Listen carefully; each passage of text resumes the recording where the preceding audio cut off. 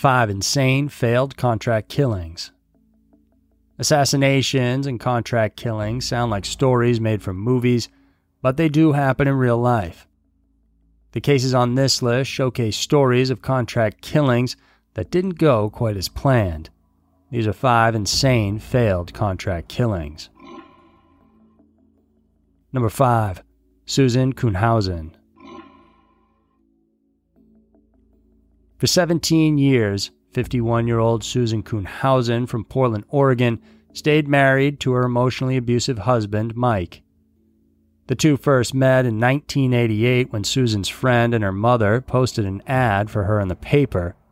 Towards the end of 1988, they were married. But shortly after, the relationship soured. According to Susan, Mike told her he was never really happy and treated her badly.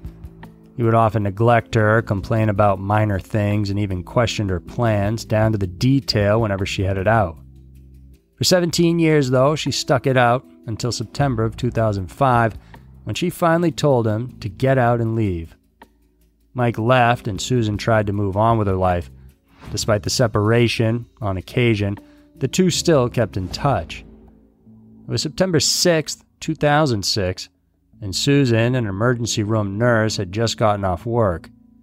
She headed to a salon to get her hair done, wanting to feel refreshed after kicking Mike out. After that, she headed home.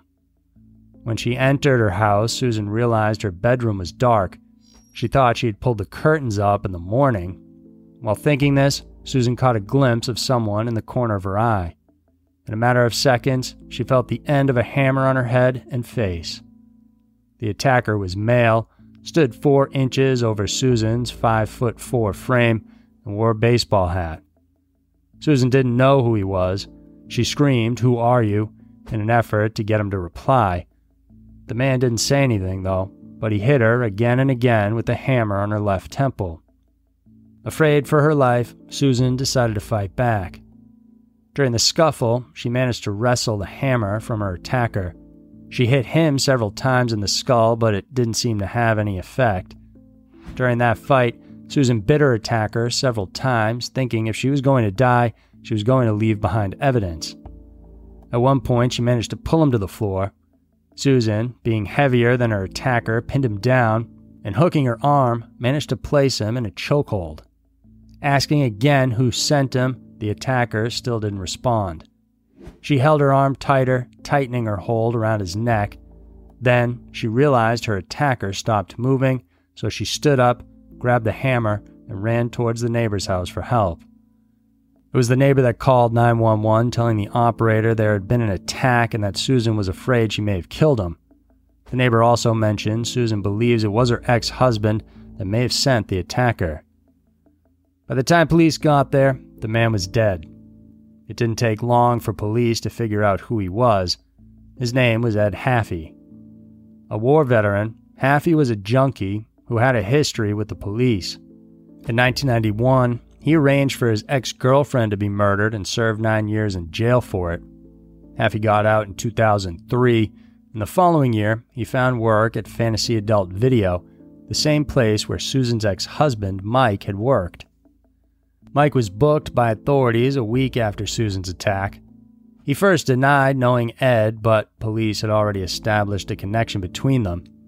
It was then later revealed that Mike promised to pay Haffey $5,000 in exchange for Susan's life. During trial, Mike pleaded guilty and was sentenced to 10 years in prison. He later died there in 2014, months before he was due to be released. Susan is now known as Susan Walters.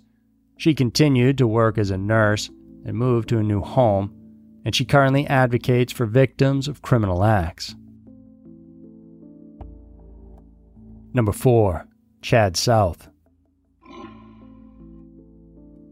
In May of 2006, a masked man wearing camouflage entered a home in Burton Township, Ohio. It was the home of Daniel Ott and Mary Ann Ricker. The home was a farmhouse, quiet and off the grid. As the couple lay in bed, a masked man suddenly appeared and pointed a gun at them. They were told to lie face down so they could be tied up. When the attacker tried to leave, 31-year-old Daniel freed himself and began chasing him. A scuffle followed, and a gunshot went off, hitting Daniel in the chest. Bleeding on the floor, his girlfriend tried desperately to keep him alive, but it was too late. The intruder fled, and Daniel Ott lost his life. By all accounts, Daniel was a good man. He was a kind neighbor and known to be a compassionate individual. No one could think of a reason why anyone would want him dead. Police initially had no idea what to make of the case. There was no forced entry or indications of a robbery. They could tell, though, someone went inside the house and purposely targeted Daniel. It would take 6 months after the murder before police would figure it out. The intruder had killed a different Daniel Ott. Apparently, there was another man with the same name living in the same area. This 61-year-old Daniel Ott was a career criminal and the target of this contract killing. He had been stealing cars since he was 13 and was no stranger to the law. In 2004, the criminal Ott was hired by a man named Joseph Rosebrook as a hitman. Rosebrook was suspected of running a car theft operation, but for years police had no concrete proof to put him in prison. When Ott was hired to become a hitman, he decided to skip on the agreement and turned against Rosebrook. As a result, Rosebrook was finally arrested and spent 10 years in prison for conspiracy to commit murder. While in jail, Rosebrook met Chad South, and it was here that he hired South to murder the criminal Ott for testifying against him. Once South got out, their communications went through Rosebrook's brother Carl. Then in May of 2006, Daniel South barged into the home of the wrong Daniel Ott and killed him.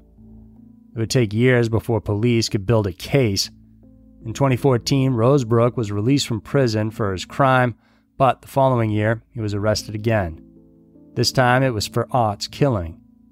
2 inmates testified that Rosebrook had agreed to pay South $20,000 for the murder, and his brother Carl would handle the payments.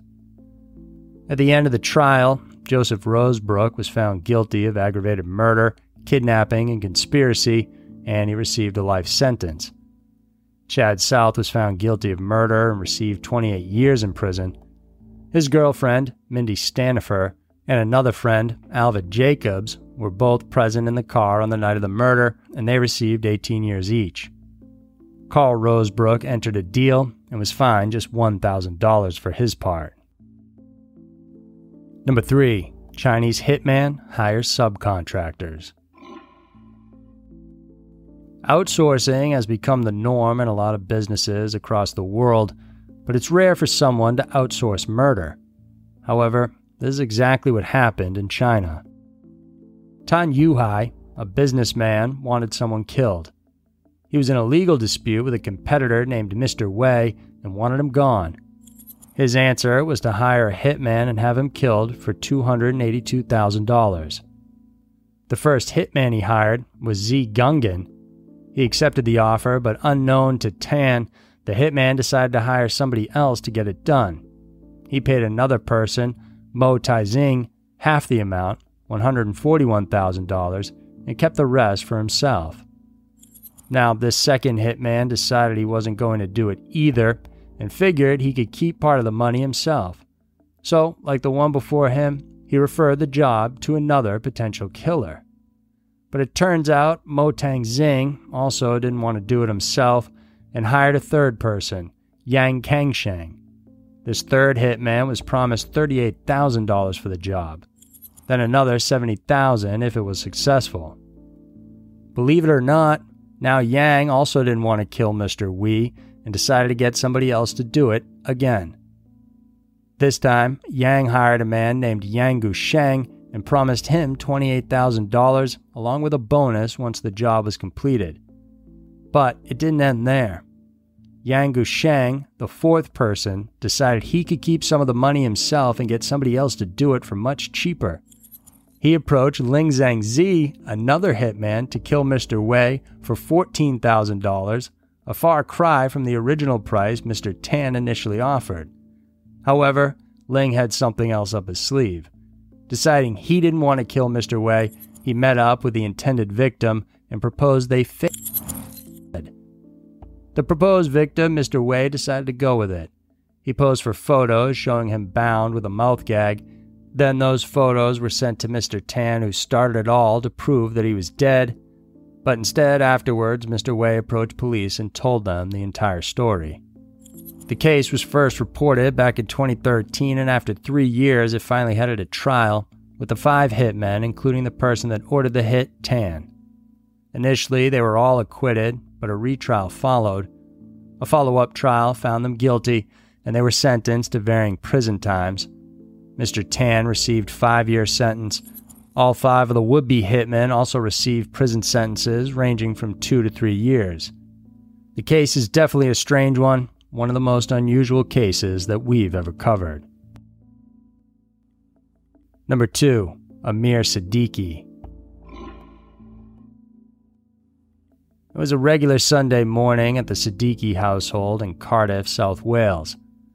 But on that day, in April of 2010, it would change their lives forever.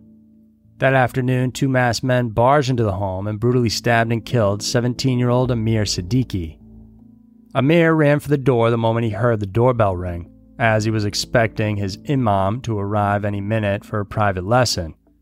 But when he opened the door, the 2 intruders immediately began stabbing him in the face and chest. The teen tried to run back inside, but the men followed him and continued stabbing. His parents, who were both home that day, tried to stop the attack, but they also got stabbed in the process.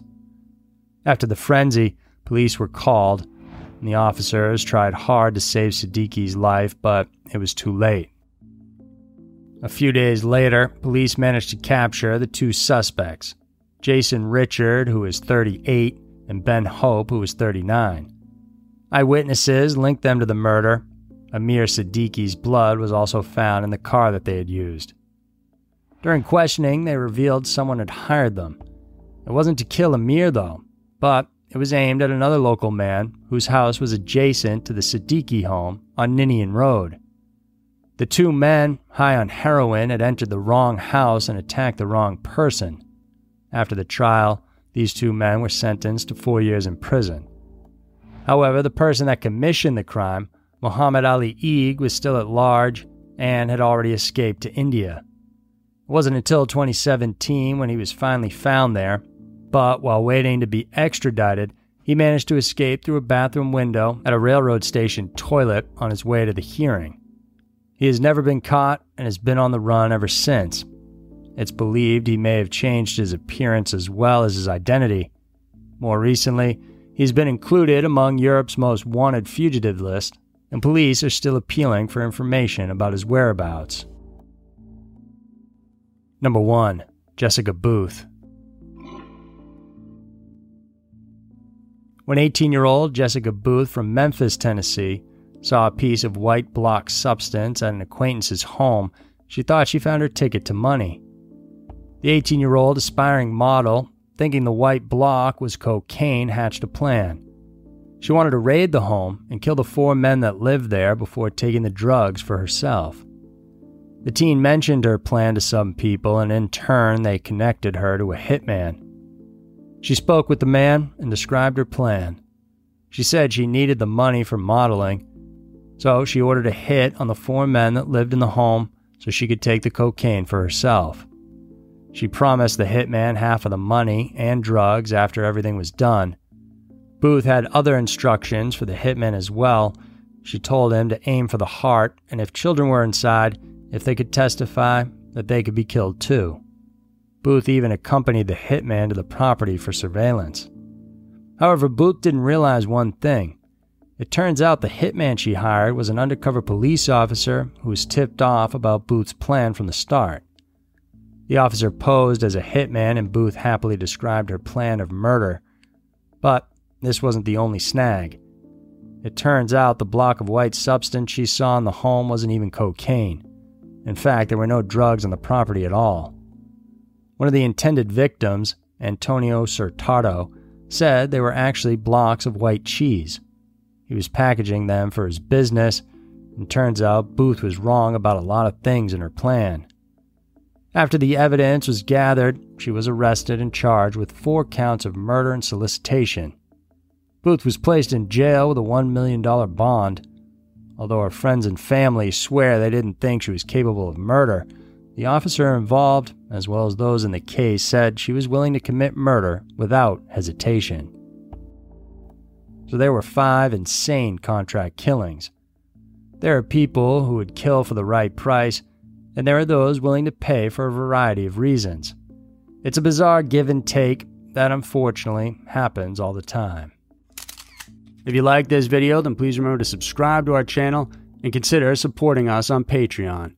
We have new videos coming out every Wednesday and Saturday for you to check out. Thanks for watching, and we'll see you soon.